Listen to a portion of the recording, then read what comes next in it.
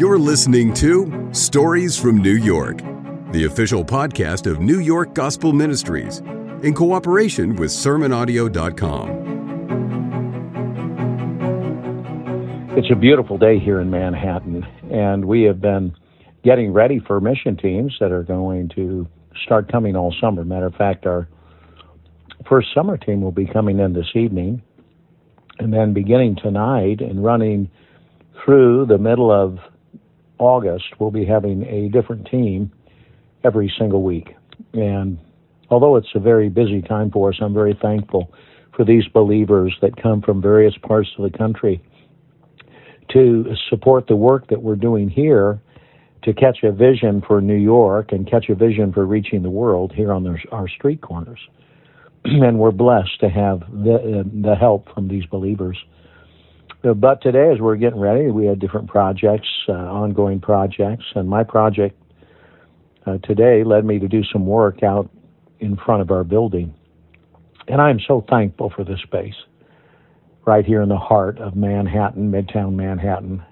God has been so good to open this up to us, and it's incredible how God has guarded this space and kept it here in such a strategic location. But there's another reason that I'm very thankful that we're here, and that is the foot traffic that passes in front of this building. As I was doing work outside, I had a number of people just stop and want to talk. People would stop and take pictures of the cross sign out in front of our building. But I had two very substantial conversations with two men, one of which had visited our chapel not too long ago. And today he stopped and he told me that he has been sober for 2 weeks.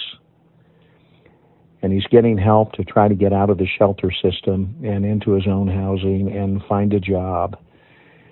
And I had a wonderful conversation with him, and I'd given him a Bible when he was here the first time, but it was a Bible with very small print. But we're so thankful that a believer moved to help us secure more Bibles, or ordered some for us that had a little larger print. And I was able to offer him a copy of the Scriptures with a little larger print, easier to read, and he was very thankful. And then after speaking with him, I had another man stop me who had come to our chapel, and he said, "It's been a long time since I've been here." And he says, "To be honest with you, I like to argue with you." And I was one that would ask you a number of questions, and be honest with you, I couldn't even remember who he was. But I recognized his face.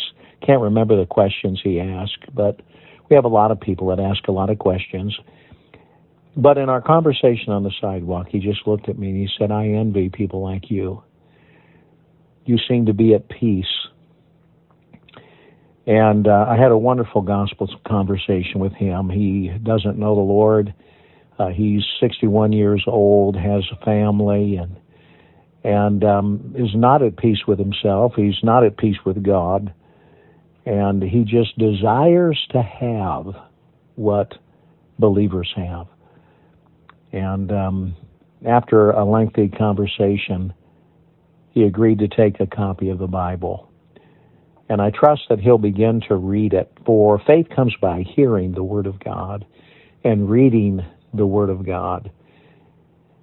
So pray for both of these men, that the one would remain sober and come to Christ, the other, who comes from, I believe, a Muslim background, would come to the Lord and the gospel of God.